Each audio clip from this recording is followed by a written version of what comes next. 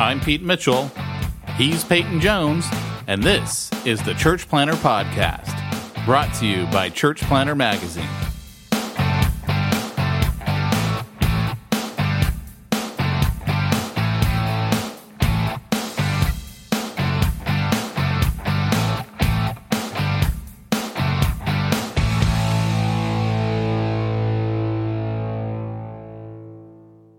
Hey, Church Planter, this is Pete Mitchell.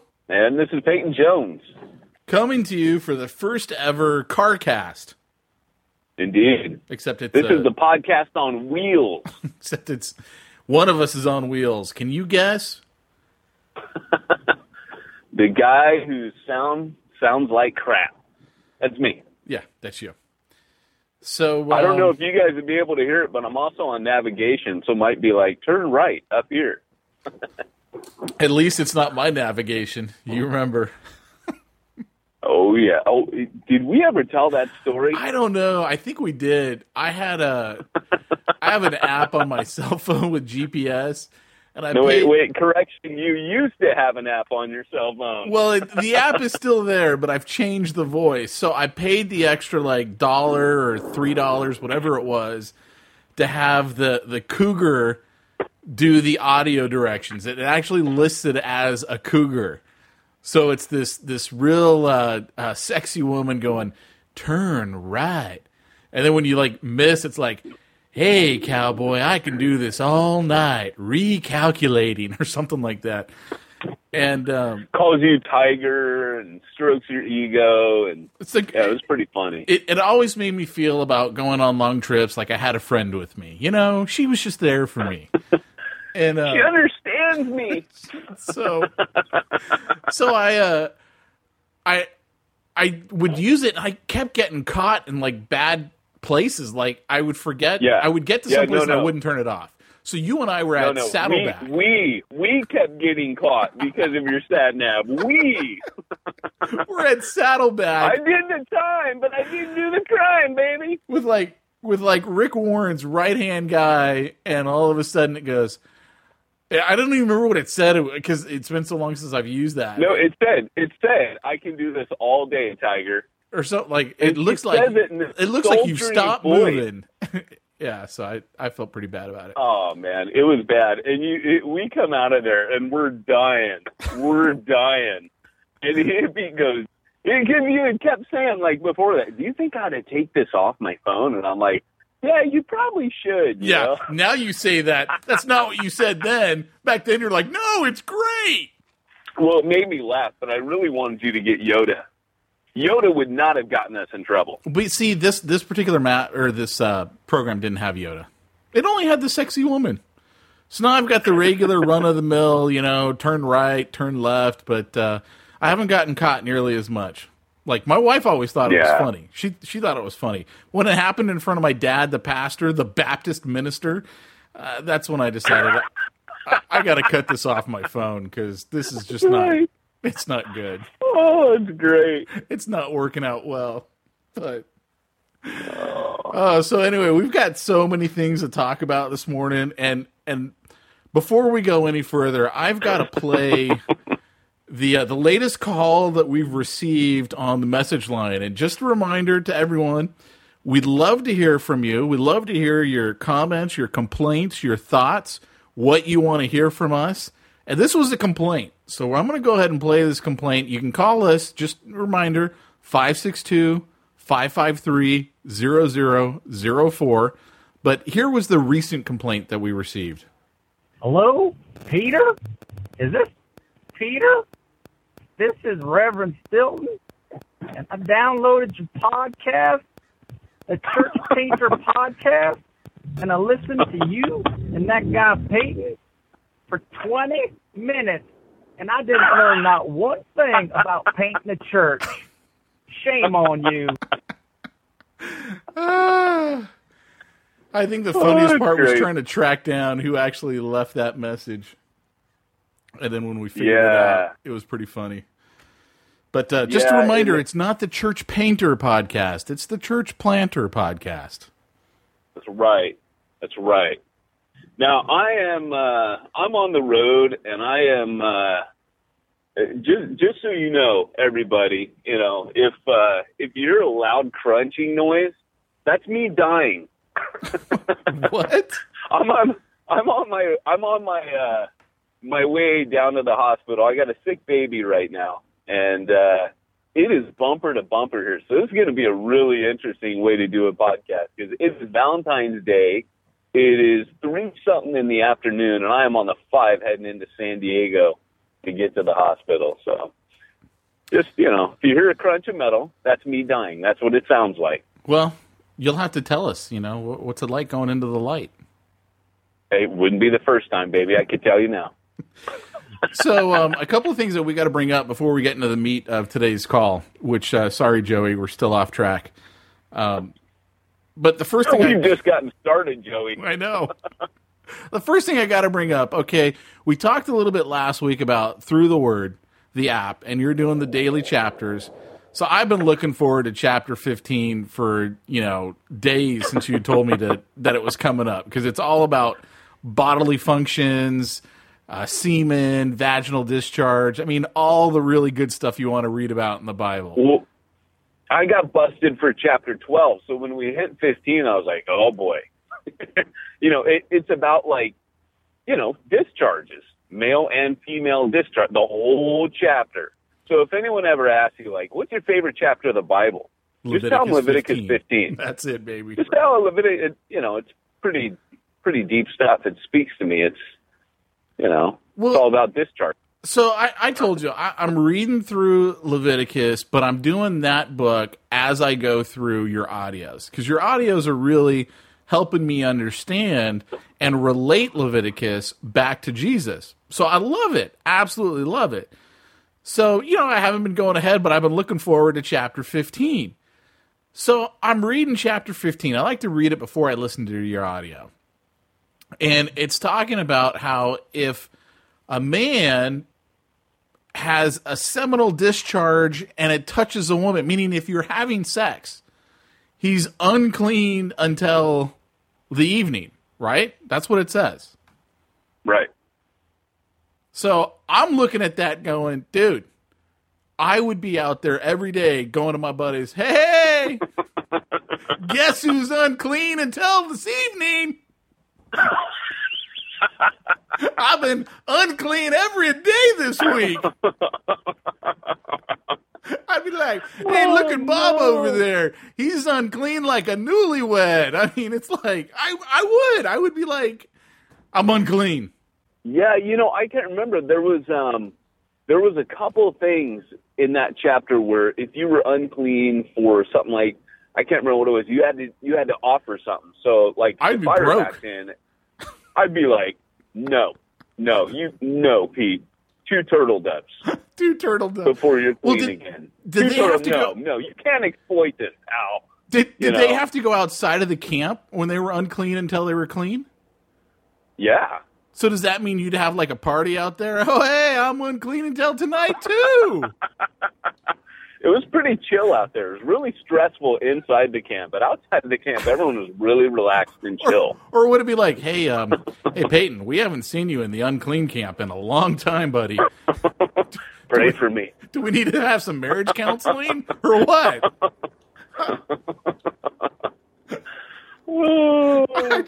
This is all kinds of wrong, right? Hey, I'm trying to understand the Bible. You cannot get mad at me. I'm trying to understand the Bible.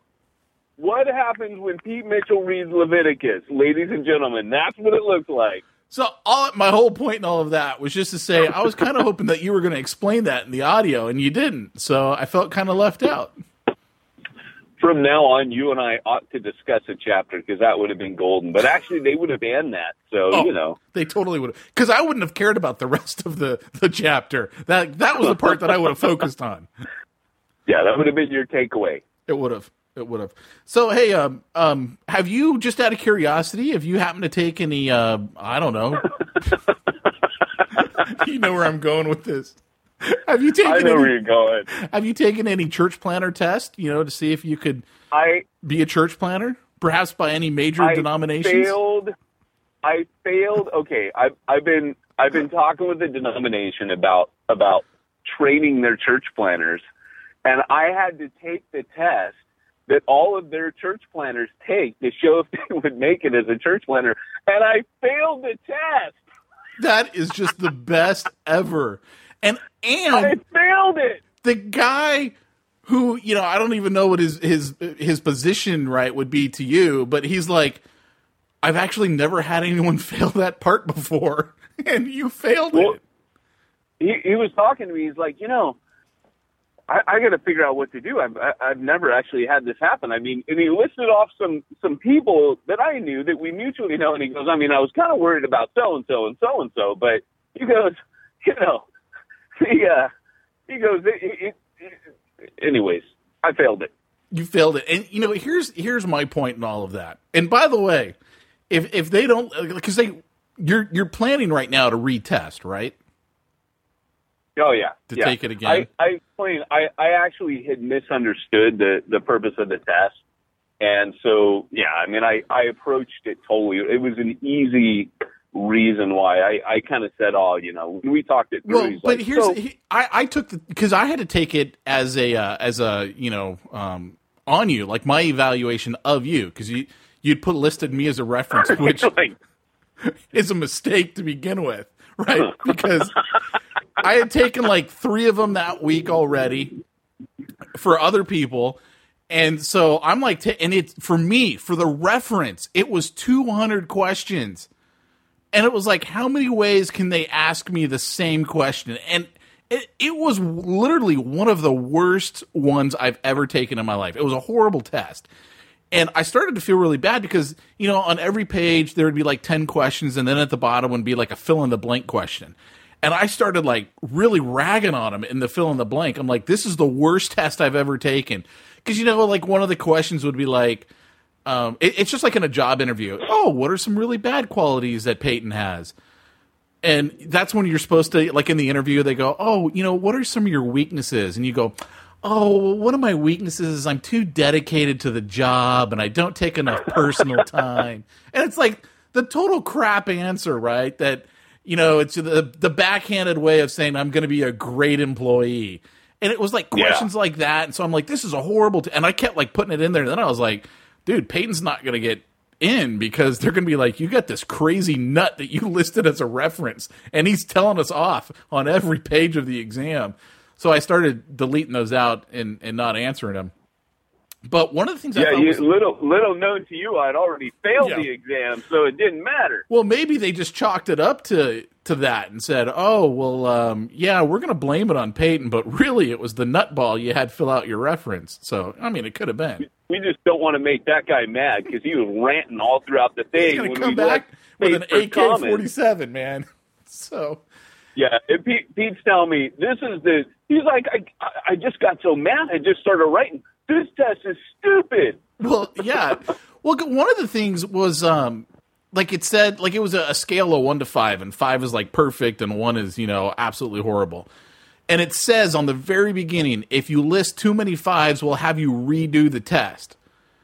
And I'm like, that's not fair. If I truly evaluate someone as a 5, I should be able to put down a 5. Not like worried that I have to give them something lower.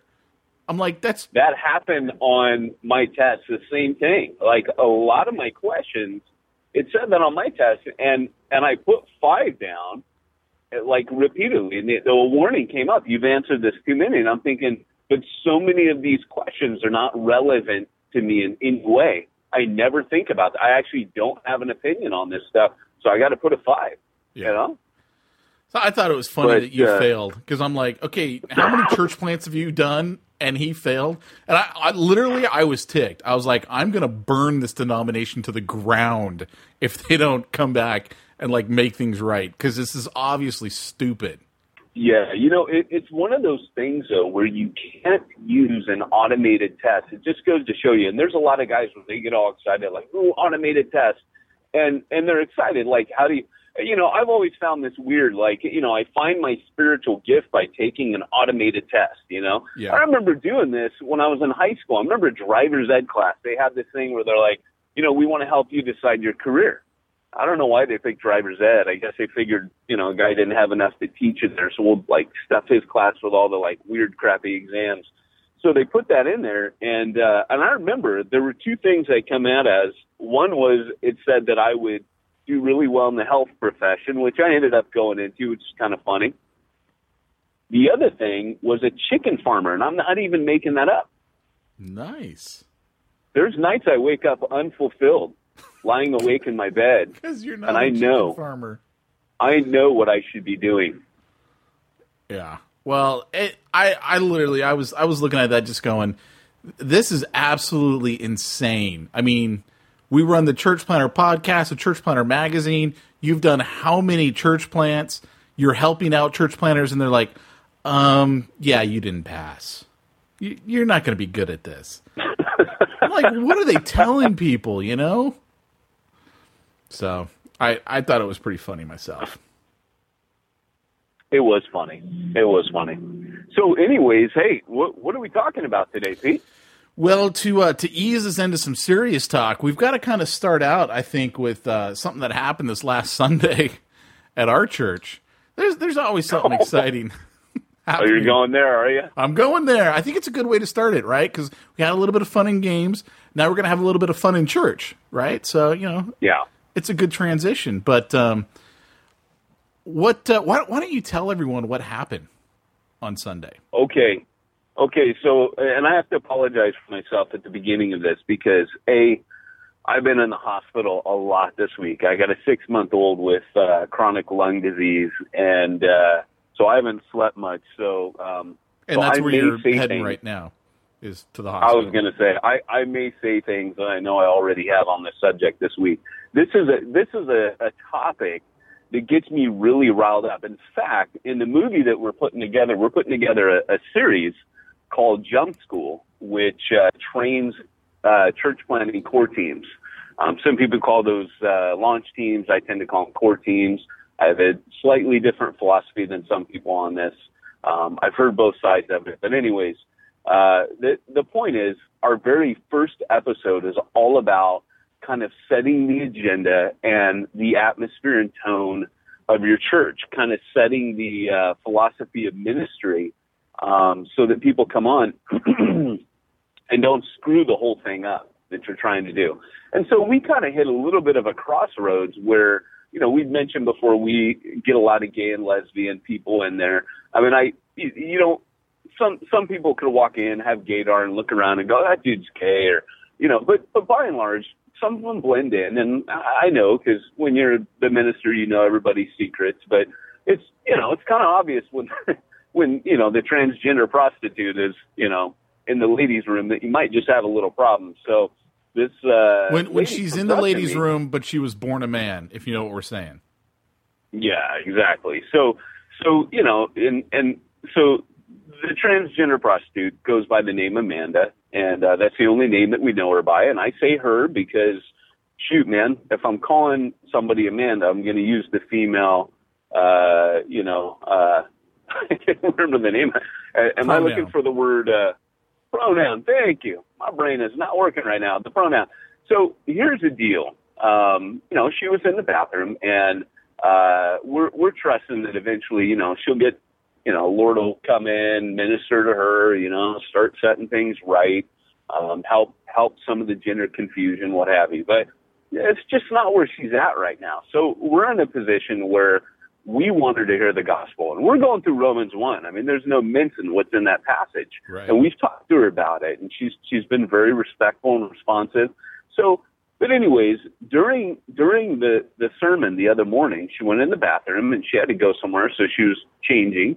And it wasn't a busy time, but a woman came up to me and said, hey, Amanda's in the women's restroom, and I just walked in, and what do you want me to do?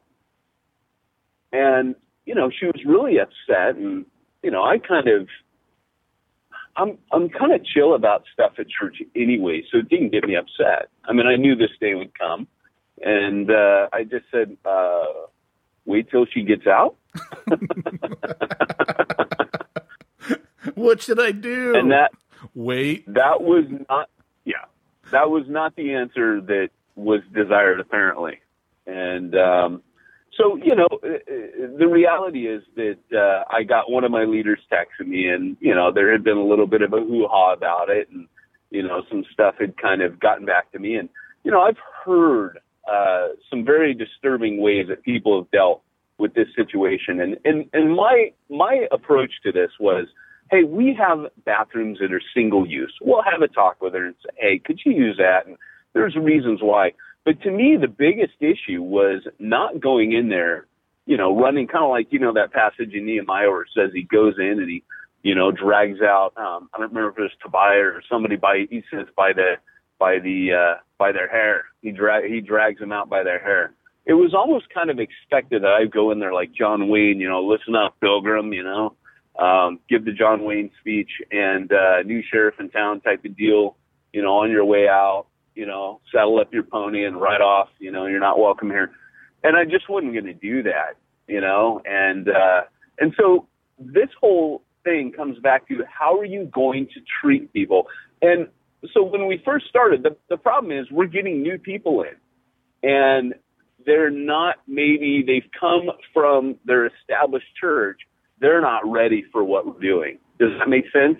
Yeah, no, it does. And I think that's a key element of the story. The person who was like, hey, Amanda's in the women's bathroom, this was someone who was already saved, right? Or yeah. At least that's you never know if someone's really saved, but they're from church. We'll put it like that. They're from church. Yeah. I mean, I can't speak for anyone else's salvation other than my own. So they're coming from a church background, and we've got Amanda, which I have a real hard time calling someone who looks like a man Amanda. It's for me, it's really difficult, right? I mean, it's really difficult. But there's so many things I want to say right there, but anyway,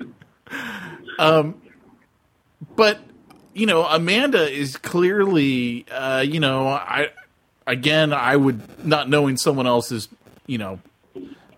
stance with God, I would say she's not saved, but she's coming to our church.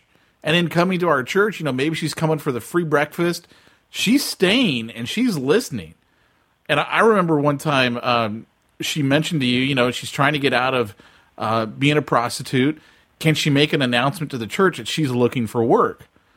And you're like, you want to sit through our service? I'll let you get up there and make an announcement you're looking for work, because why not, right? I mean, and this is the point of what we're doing. But, I think back to this last week's podcast with Hugh Halter, and, so much of that really, resonated with me and really makes a lot of sense. But one of the things that he pointed out that I don't know, I've just never looked at it the same way as when he was saying it. But, Jesus was known as a friend to sinners, as a glutton and a drunkard.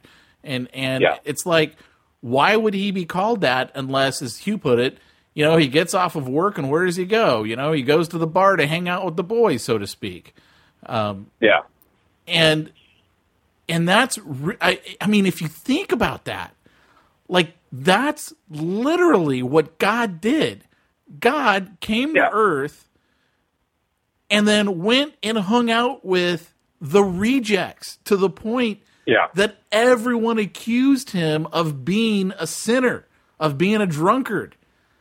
Like, it's funny because for me, my thought is, there are plenty of churches for this other woman to go to. I don't need people so badly in my church plan. Oh, I don't want you to be upset. Don't worry, I'll deal with it. And then, no, the reason I'm planting is for people like Amanda. That's the reason I'm there. That's the reason that I'm not getting some fat paycheck at the mega church right now. And so I'll start getting fired up on this because I'm so disappointed with Christians who don't understand that they are on mission, that they are missionaries.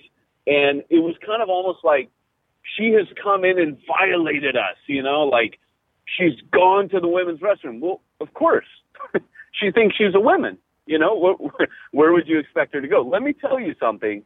it would be equally as uncomfortable if Amanda decided to use the male restroom. You know what I'm saying? Yeah. It would be equally as uncomfortable. Sure. And so, the deal is, we've got an issue, but we live in a broken world, and I'm a missionary to people that live in that broken world. God did not call me a church plant to make Christians happy or feel comfortable. God called me to church plant, kind of like C.T. Studd said, where he goes, some choose to live within the sound of church and steeple bell. I want to run a rescue shop within a yard of hell. Yeah. That's where I want to be. I want to be at the very gates of hell with all the worst stuff that the enemy can throw at me. Those are the people. I want to get the people on the borderlands of the kingdom of darkness, and I want to see those people saved. And with Amanda, God is doing an incredible work in her heart. The sexuality thread will, I'm sure, in time be worked out. I have great faith in that because I've got good friends that came out of, hardcore homosexual lifestyles. And, I have faith in the power of God and the power of the Holy Spirit. But when you see Jesus, he doesn't hone in and, make an issue of, like you said, Jesus goes and hangs out with Matthew and prostitutes. Like, those were the people he was with. I mean, could I hang out with prostitutes? No way. No way. But Jesus did.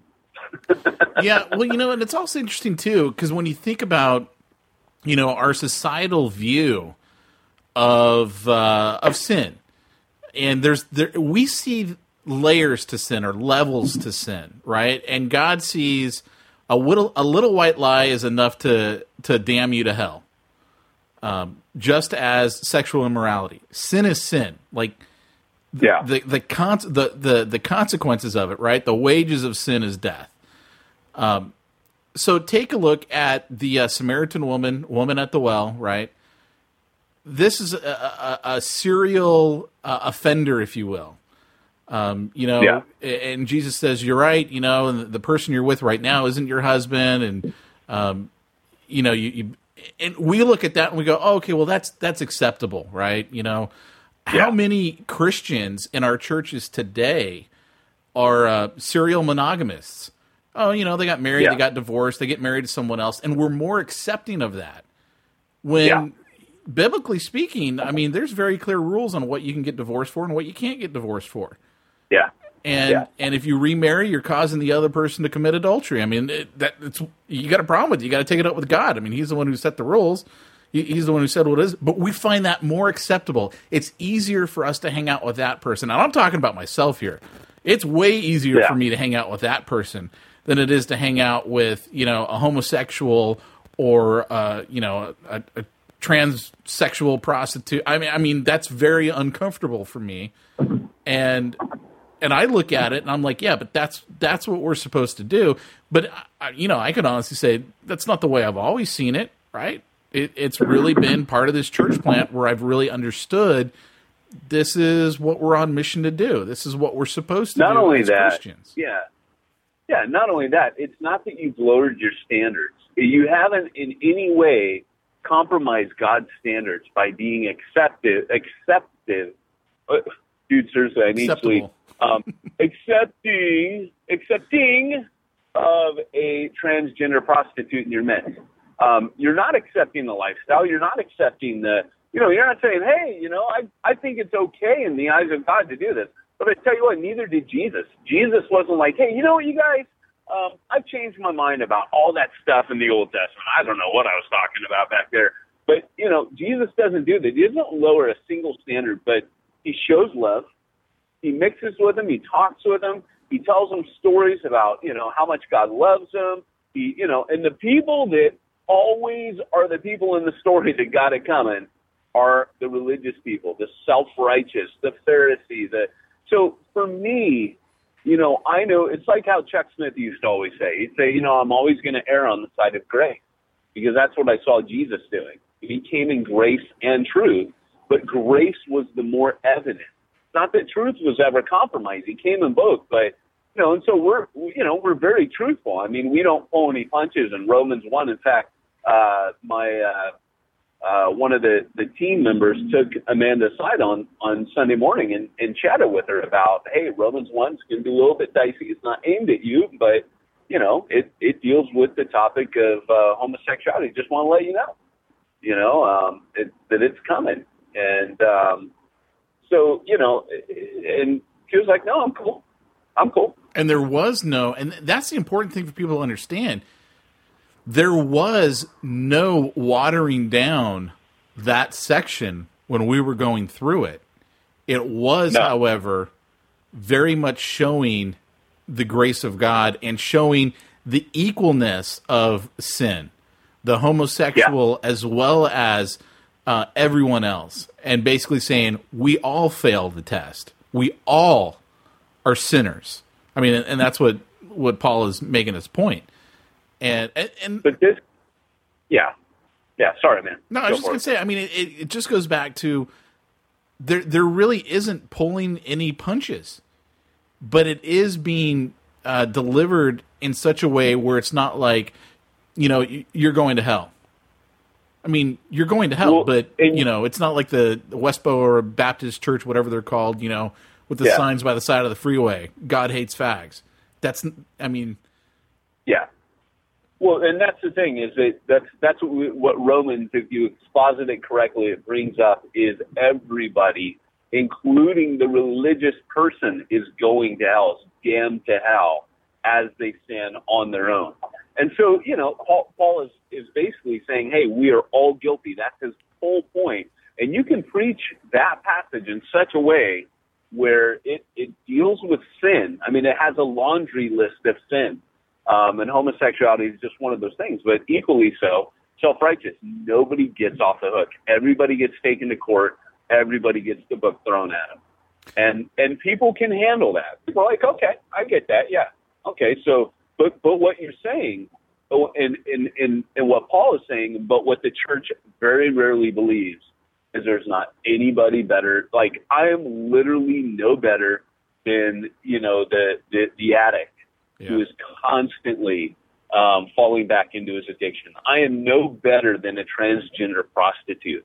And if you haven't understood the grace of God yet, the depths of your own depravity, then you're not going to be able to set the tone properly. If you walk into a church plant thinking, well, I read my Bible, I go through my Robert Murray M'Cheyne reading plan, and I pray in the morning and the evening, and, I worship, privately to myself every day, and I share the gospel, and I, then you might as well plant a church in your own name, because, you think you're pretty special. And I think God doesn't really use people until he first convicts them of their own sin. All of the greatest soul winners, Charles Spurgeon, George Whitefield, John Bunyan, I mean, the list just goes on of all of the people that they were under deep, deep, deep condemnation and conviction, both conviction and condemnation, before they got saved. And John Newton, I mean, amazing grace.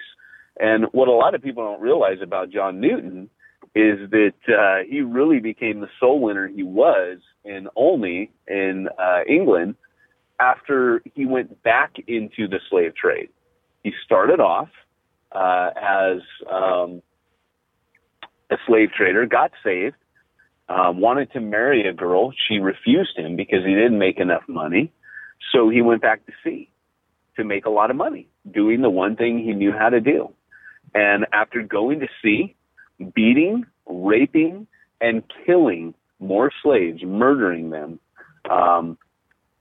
that's when the Lord broke in. And here's the deal. If you read Grace Abounding to the Chief of Sinners, you get the horrific revelation that we never talk about. He was saved when he went back to sea and had the grace of God break in on him. He was doing all those things as a regenerate man. And I know there's people out there, no way. You just got to kind of stick around a bit. And nothing will shock you after a while in pastoral ministry, because you will learn about people that nothing is shocking. You read David's story. I'm not shocked that David killed Uriah, and he was regenerate, surely. I could just go on and on and on the list of how wrong the church gets this stuff. It is the grace of God. We all desperately need a Savior. The cross levels the playing field. The Scripture levels the playing field. I mean, everything brings you back to ground zero and says, you have nothing before God.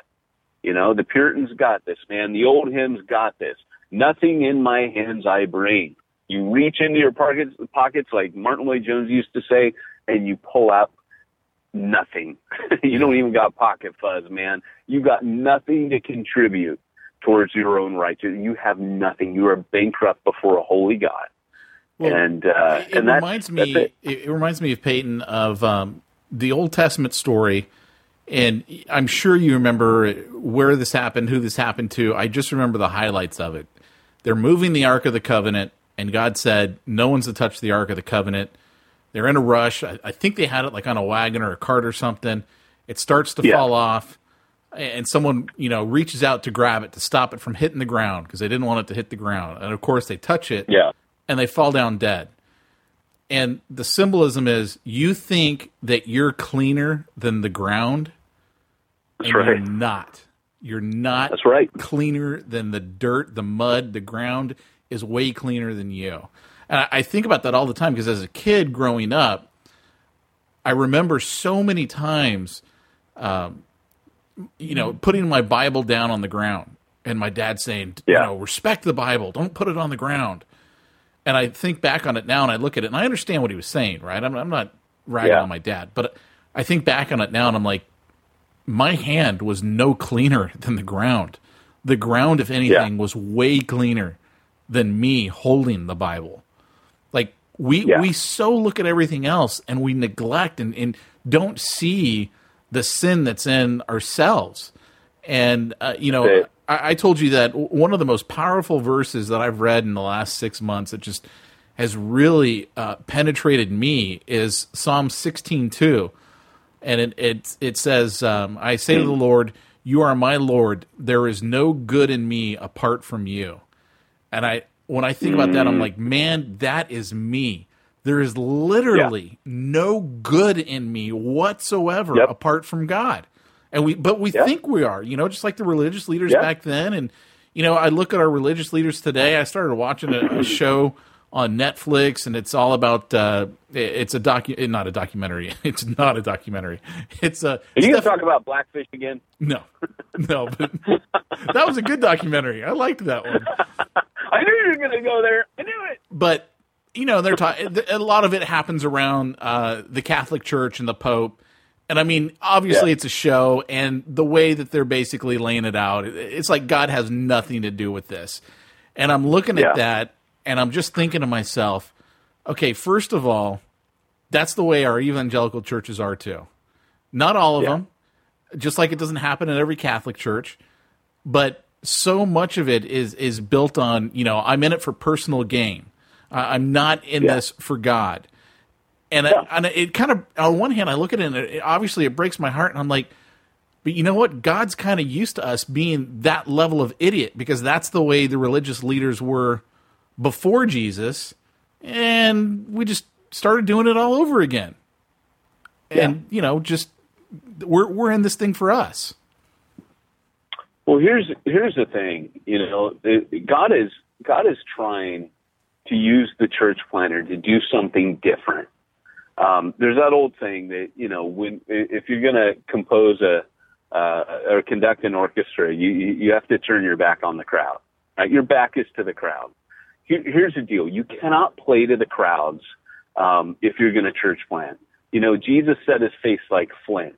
He knew his mission. He knew what he was called to do. I've come for the sick. The healthy don't need a doctor, but I'm a doctor, and I've come for them. And that's my attitude. And it's hard sometimes because I can be a little bit of a hatchet man. I can overreact. I can see someone like that woman the other day, and, in unfairness to her, I can kind of be like, right, okay, we need to have a little chat because, my thought is always, hey, there's a million churches for you to go to where you'd be happy, where people like this would never touch you.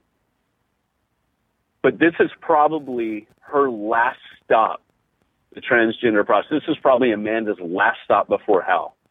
And if I got to choose between making you happy or her hearing the gospel, there's no contest. And I have no patience and I have no time. And I got into this gig of church planting because I went overseas as a missionary and I got absolutely fed up fighting through Christians to reach the lost. And I just refused to do it. And nowadays, I say, right, okay, boom. And here's kind of the thing, like I said, I get a reputation. I always need other leaders to kind of hold me back and say, wait a second. And I need that. So don't misunderstand what I'm about to say. But I heard Alistair Begg at a pastor's conference, and this part wasn't recorded because he was speaking very frankly. So now I'm going to put it on a recording. Now this isn't too bad what he said here. There was a lot of stuff, because people want to know about, hey, so and so fell, and it was a very small group it was in the UK, and he was given some counsel, and what happened was at one point he was talking about people that just constantly make your life hell when you're a minister and a leader with things like this. Maybe they come and there was a little bit of trouble kind of stirred up over this, where this person was going to my leaders. And so, Alistair Begg said, what I've learned over the years, he said, certain people are kind of like, little dogs that jump up on your legs. He said, do you remember those little dogs, and you go to someone's house and the dog jumps up on you and they say, oh, now, Spot, get off. No, don't jump on our guest, Spot, don't jump. And the dog just keeps jumping and they, no. Oh, so sorry. We're trying to train him not to do that. He said, I have done that for years and years and years with people in ministry. And he said, and after a certain number of years, I just realized, just like a little dog, man, you just roll up a newspaper and give him a whack on the nose sometimes.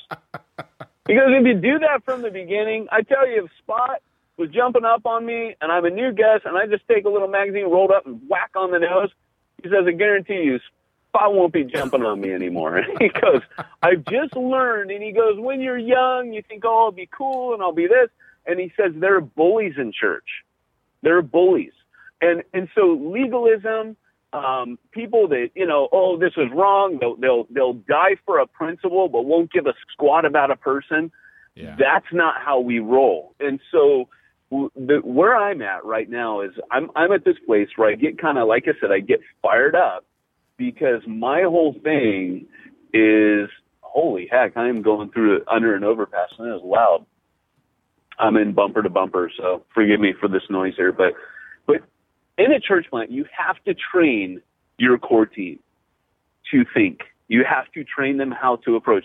They need as much as teaching about grace, what we've just talked about. They need also your philosophy of ministry. Think about it. Jesus' teachings are laid out in the Gospels, but also his philosophy of ministry, like what we just quoted. It's the sick. I've come to heal the sick, I've come for the sinners. I've come to gather the lost sheep. I leave the 99. They're okay, but I'll go after that one who's strayed far, far away. I will focus on them. So it's a matter of focus. You have to know who you're going for. And I used to tell our core teams, and I tell every core team this is going to get messy. If we're doing what we're supposed to, we will come in on a Sunday morning and the place will reek of alcohol. Mm. When my church smells like alcohol, I know I'm in the zone. I know I am on the mission field God called me to. Not because, there's a bunch of Christians having a little tipple. I mean, these are people that are so desperate and in such despair that they're so desperate that if it ain't the bottle, it's Jesus. And they're really hoping Jesus will come through for them because the bottle ain't working anymore. Right. You know what I'm saying? Like, you're dealing with lost people. You're dealing with people at the end of their road. They are the last step before you are the last step. You're the last bus stop before hell, and you're just praying they get off. And so that is where I'm at. That is my philosophy of ministry. And so going back to that whole thing about, training your core team, I'll tell them, hey, You know, are you guys ready? Like, are you ready for your kids to see two lesbians coming in and holding hands and maybe kissing on the way out? You know, are you ready for that? Because if you're not ready to come with me to do this. You're not ready to go on mission where I'm going. If you're not ready to have heroin addicts, you know, strewn out on the bench, I'll never forget, we had a pastor friend of mine was commenting on our Facebook post because we posted a picture of Refuge Long Beach. And one of my pastor friends made a joke about being slain in the spirit. Yeah. And I couldn't write it because I didn't want to humiliate, but I was like, no, that guy's withdrawn off heroin. He's laying down on that bench because he is in pain right now. He's coming off, and he's drug himself to church to try to hear from God, to meet with the Holy Spirit, and keep himself off of drugs. You know, you bring up a good point, though. That's the though. world I live in. You bring up a good point, and how does someone, okay, using your example earlier, can you deal with little Johnny, little Jane, seeing two lesbians come to church? What do parents need to think, like if they're going to a church that's a frontline church, and I only mean frontline in the sense that, like, we're in the inner city. You can have frontline in the burbs, right? Where, you know, this is all hidden. We happen to be in a place where it's very open. What do they need to consider? Because obviously they are considering the health and the well-being and the mental development of their kids. So, you know, what would you say to that person? Well, how do they need to? I think, you know, and I understand, like, it's a tough place. And I think it's fair enough to say some people aren't meant to come with us.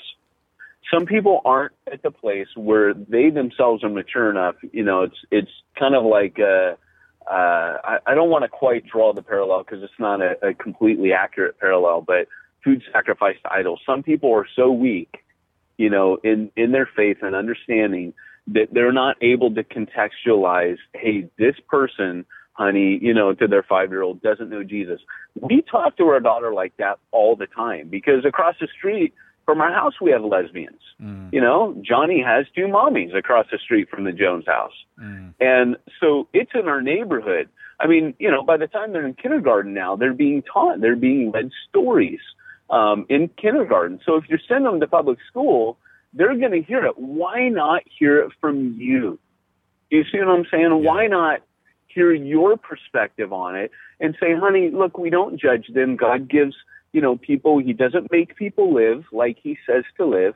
But, you know, you use the analogy, hey, like your toy, you know, your bike, it's not supposed to be, you know, drug upside down the street. That would break your bike, right? No, it's meant to go on both wheels, and you're meant to sit on the seat, and you're meant to, you know, we talk to our kid. We talk to them. That's why, you know, kind of like the old saying, you know, censor your kid if you want, but my kid will be smarter than yours. Yeah, you know, that's interesting because, and I've told Jamie this, Jamie, my wife, loves Disneyland, and I can't stand Disneyland, right? I mean, you've made the joke to me, I'm the unhappiest man at the happiest place on earth. And it's true. You are! I can't stand it. It's miserable to me. It's too many people. It's too hot. It's too everything, right? Well, they have what are called gay days. And they're not official Disneyland holidays, but apparently there's like a website out there that tells everyone, and okay, all right, everyone who's gay, wear a red shirt and show up on this day at Disneyland. And on those days, Disneyland is just packed with all these people wearing red shirts and completely homosexual. And one of my good buddies, he's in one of my mastermind groups for marketing. He's another Christian guy, and he told me a funny story. He goes, yeah, I accidentally wore a red shirt one day to Disneyland, not knowing about that. And he goes, and I get there, and everyone who's, you know, wearing a red shirt is gay, and I got all these guys coming up to me and hitting on me. And he's like, I went out to my car and changed my shirt. And, you know, and I've told my wife, I'm like, you know, what are we going to do with Luke? How are we going to, you know, explain this to Luke? Because it's there all the time at Disneyland, but especially on those days, it's like absurdly there. I mean, we've seen all manner of craziness on those days. But and I think what you said, honestly, to me, I mean, that makes so much sense. I mean, Luke is so young right now; he wouldn't understand. Yeah, you couldn't actually have that conversation with him. What is he, like 2? Yeah, he's a little over 2, and I mean, he's slower at developing in speech and language than other kids. So, I mean, we're not having full conversations yet at 2. I mean, no, yeah. So we're still out from that. But to me, that really helps a lot. And I actually think that this has been a really good topic and conversation for us to have, because church planners do need to think about what are we going to do when things like this come up at our church. And because I honestly don't know how I would have reacted. Like if I was the pastor and, someone had come up to me and said, hey, the transsexual's in the bathroom. Because part of you is like, well, I need to look out for everyone else who's here. It's funny because I said, wait till she gets out. And obviously that was not the answer. I knew the answer that she wanted. I just refused to give it. Which is what? Go kick her out? Yeah. Oh, okay. I'll get up right now and I'll go drag her. Hey, Amanda, you can't be in here. I refuse to. Right. I will not humiliate Amanda to keep a Christian happy. What I will do is I'll wait. I'll address it at another time. I'll talk to my leadership, and all this happened that day. We had a leaders meeting. I just brought it up, very casually, and we had a circular email that went around, and we decided to chat through some strategy, and that's how you deal with it. And then now we'll come, after we've thought about it and prayed about it, made a really good strategy and plan. Hey, we have a single-use restroom. We like to ask you to use that so that you're comfortable. No one's giving you a hard time, but also, so it's not like we're coming at, and there are issues, right? It used to be when I was growing up, 1 in 3 women had been sexually assaulted. Now it's 2 out of 3. So part of my concern is that a woman who goes into the bathroom and sees him will be traumatized. That does concern me because, 2 out of 3 women, and often sexual assaults happen in restrooms. So, it's a concern, and I will bring that up when I talk to a man and just say, hey, some of our people have been attacked in a ladies' room by a male, and blah, blah, blah. But look, hey, there's a really easy solution to this. And we haven't made it about, hey, you're really a man, and because you're really a man, we want you to not use the women's restroom, which is kind of the butthead way that Christians go about dealing with this stuff. And you know what? I see it as this. I was a psych nurse. When I was a psych nurse, right, I get mad at people because they were confused, And so here's Amanda, what little dignity the world has left to her, and I don't even want to go into it, but, I don't want to strip that away on Sunday to please a Christian. I just didn't care. At that moment. In fact, what I did is I shifted some of the responsibility and said, hey, it might be good if you just stand outside the door and just warn anyone who might want to come in that, hey, can you wait a minute? Somebody's in there changing, boom, boom, boom. And when Amanda walks out, it would be very, oh, hey, thanks for that, But, yeah, I mean. Did you say that to him? I did. Yeah, I added that on. Actually, would you stand outside and keep guard? What did they say to that? Were they like ticked? There's that look you get sometimes when someone's just stunned, like you didn't give them the answer. You just turned it around and say, hey, rather than me going in and storming in and, riding in with the cavalry, why don't you just stand outside and just, make sure everybody's okay? Boom.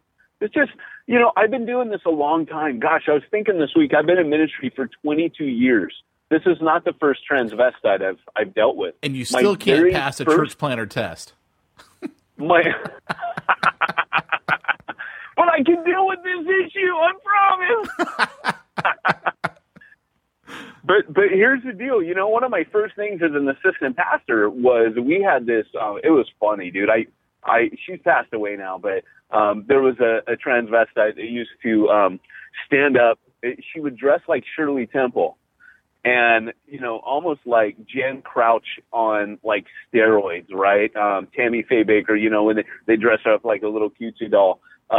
She would wear, and she was kind of manic, with the bipolar disorder, but she would bring little bunnies in, and she'd go, "Somebody loves you," and she'd be talking to the high school boys as she came in, like, "Ooh, you're a cute boy." Ooh, and she'd squeeze her muscles. "Do you work out?" Oh, dude, it was over the top. And she had to have a chaperone. And so one of my first things when I became an assistant pastor of this mega church, they said to me, "Hey, Peyton, you're on," let's say her name was Sherry. They're like, "You're on Sherry duty." And I'm like, "Oh, okay." So every week I had to sit down by Sherry. And it was funny because she would walk around. I don't know what she had on, but it was like these little bells, like it would be jingle, jingle, jingle. And then during the service, she would literally, I kid you not, she would stand up and she'd take her little bunny or stuffed animal, and you gotta imagine, like, she's got like Shirley Temple hair, just a total man, like a 6-foot-something man, dressed in like a tutu and the most frilly leggings and big bangles and bracelets and maybe all white and this like big red circles on her cheeks. And just the most loudest, garish makeup. It was crazy. And she would turn around and she'd like wave at the congregation. And my job was to sit there and say, "Hey, Sherry, you need to sit down now." It was like baptism by fire. You know what I mean? Wow. But what we found out is she was dying. And we're like, "Hey, we got to make a choice here. Do we want her to hear the gospel? She's being brought by this guy that wants her to hear the gospel. Okay, now understand, everybody in that congregation knew that she was crazy as a loon, right? But here's the deal. Could we handle that? Could we be a place where someone like Sherry could come and the rest of us that are mature could just say, "You know what? We live in a broken world. There's a broken person sitting in the front row," and I mean front and center, man, right in front of the pulpit, who occasionally stands up and needs, this young kid, assistant pastor, to just tug on her and say, "Hey, you sit down, please." But can we handle that? Or do we kick her out? Can we be that place where people that are oddballs and don't fit in? I mean, this is the theme you see in the Gospels. Jesus goes to those who have nobody. Have no place. You were talking about being unclean and outside the camp. Mm-hmm. Jesus was that sacrifice, right? He was the sacrifice. It's taken outside the camp. And Hebrews says, since Jesus is outside of the camp, right, outside of the religious institution, outside of the bounds of what's acceptable, he says, let us go to him outside the camp. That's where we belong, man, outside the camp. Church planter, you have an opportunity to take something outside the camp. You have an opportunity to turn your back on the crowd. And that means sometimes you're going to have to piss Christians off. And you got to make that choice. Am I going to piss these people off right now in order to save a soul? Because you know what? Charles Spurgeon says it in the opening chapter. He says, "I will gladly smash my foot through the floorboard of etiquette if it will save one soul." And I agree with Mr. Charles Spurgeon. That guy was a great soul winner. He seemed to know what he was talking about.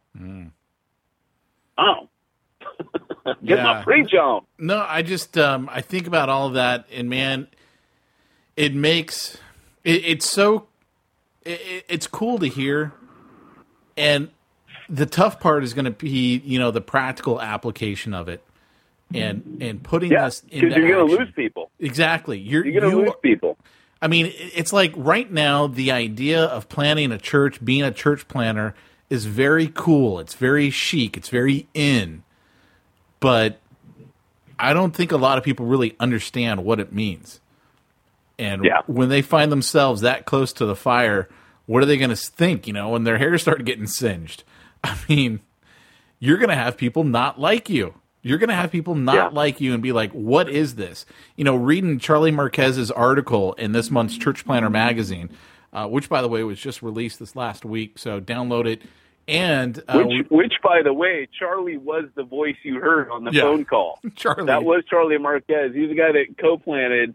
And what's funny about Charlie is not only does he have the most amazing hair, we can never mention him. I did his ordination with Don Overstreet of the Southern Baptist the other night, and I told him on the phone, "Oh, dude, I forgot to make fun of your hair when we were doing it, because his hair is incredible. Like, I kid you not. It's the bonsai hair. He calls it the bonsai hair. It's perfect. Dude, we make fun of it because we're intimidated by it. It's such amazing. Like, when I grow up, I want to have hair like Charlie. I mean, that's all there is to it. You know how, like, women, they have those hair commercials, and it's like, oh, yeah, like their hair's like, Pantene is all over the place, and it's got such body, and, it's like cascading over, each hair, like, utter perfection. And women are into this, like, silken beauty. Well, dude, I'm just telling you, if you can't see Charlie's hair on the podcast, but if you saw Charlie's hair, you would believe. You would be like, you would believe. I understand. Blessed are those that have not seen Charlie's hair and yet believe. If you can receive it, this is like the man hair that could make like commercials for men, where men would watch like women, whole commercials about shampoo and hair. Charlie could pull that off with his head. Yeah, he could. That's how good it is. But in his I don't know how we got there. No, well, because in his article, his article is Confessions of a Church Planner, or or I can't remember exactly what the title was. No, that was mine. His was. It's Confessions of a Church Planner. Okay, all right. I know it is. I just saw it today. But okay, all right. Because I wrote one called Confessions of a Serial Planner. Well, we actually did a podcast, and we wrote a book. We just haven't published it yet. Confessions of a. Oh, that's where it is. Yeah. Okay. I'm like, that's a great title. So, but he writes in there, I've been preaching and had someone totally drunk standing right by the pulpit, looking at me, talking to me while I'm preaching, and I'm like, I remember when that happened. Because I remember that too. I remember that well. We were there. We saw it. Yep. And it's like, that's what we've got, this idea of what church planning is going to be like, and we've almost romanticized it. I think a lot of people have, and certainly some of the gurus out there who teach you, here's how you do a big launch, and you're going to have 300 people the first week, and you're going to be making all this money, and this is the golden ticket. And it's like, or you could have church in the park and have a drunk guy about 3 feet from your face talking to you while you're trying to preach to the rest of the church. Yeah, absolutely. Absolutely. You could have a demoniac screaming in your face. I mean, you got all this weird stuff going on, but it's worth every minute, because you're watching people transform. You're watching people that literally are at the end of their rope. And when I talk about people one step from hell, like, I'm not exaggerating. Like, these are people, I just wish sometimes I could take some of our listeners and say, just come, on Sunday, come where we're at. And then we're not unique. We're not saying like, oh, this is, tons of church planners are doing this. Their mission is to seek and save the lost. So we're nothing special, but what we're saying is it's so about that we would want you to come to see. This is what I'll never forget the guy who drove from Arizona, and he goes, I made the 8-hour journey, just to see if you're the real deal. And he came away and said, this is it. This is for real, And we weren't even in the park anymore. Yeah. Yeah, a guy named Matt Rainey. He's now planning up in Michigan. Wow. But he left Arizona. But anyways, so, the reality is, guys, and we can talk about this at another time, definitely when Jump School, the movie comes out, it's actually a series of short training movies. It trains your core team. It trains them how to think like this, because they need to be discipled how to think. And on grace, I don't think you could get a better foundation. If you want to train your people on grace, gospel-centered life, that is an amazing curriculum that you can take your core team. Charlie Marquez just took his core team through that. We took our church through that. Charlie had been telling me forever, we need to take the church through this. I didn't listen, right? And we went through it, and I was like, yeah, we needed to do this a long time ago. I mean, our people got it because we laid it down early, But if you want an amazing tool to take a core team through, if you're in a core team build phase, gospel-centered life, that is a must. And then jump school when we make it. Of course. Well, in closing, I'd just like to say a reminder, leave us a message, call our voicemail line, 562-553-0004. And, let us know what you thought about this. Let us know any topics or anything you want us to bring up, and we'll do that. Yeah. And let us know as well if you're going to be at a conference where, we're going to be. This church planner conference is going on all year. Pete and I are starting to travel out, trying to make as many as we can. Let us know if you're going to be at one, and, we'd love to meet you guys. So we are going to actually have some booths at some of the bigger church planning conferences this year. So you'll be able to look for us, and thanks for listening. Thanks for joining us. This has been the Church Planner Podcast, reminding you if you want to reach the people that no one's reaching, you got to go where nobody's going and do what nobody's doing.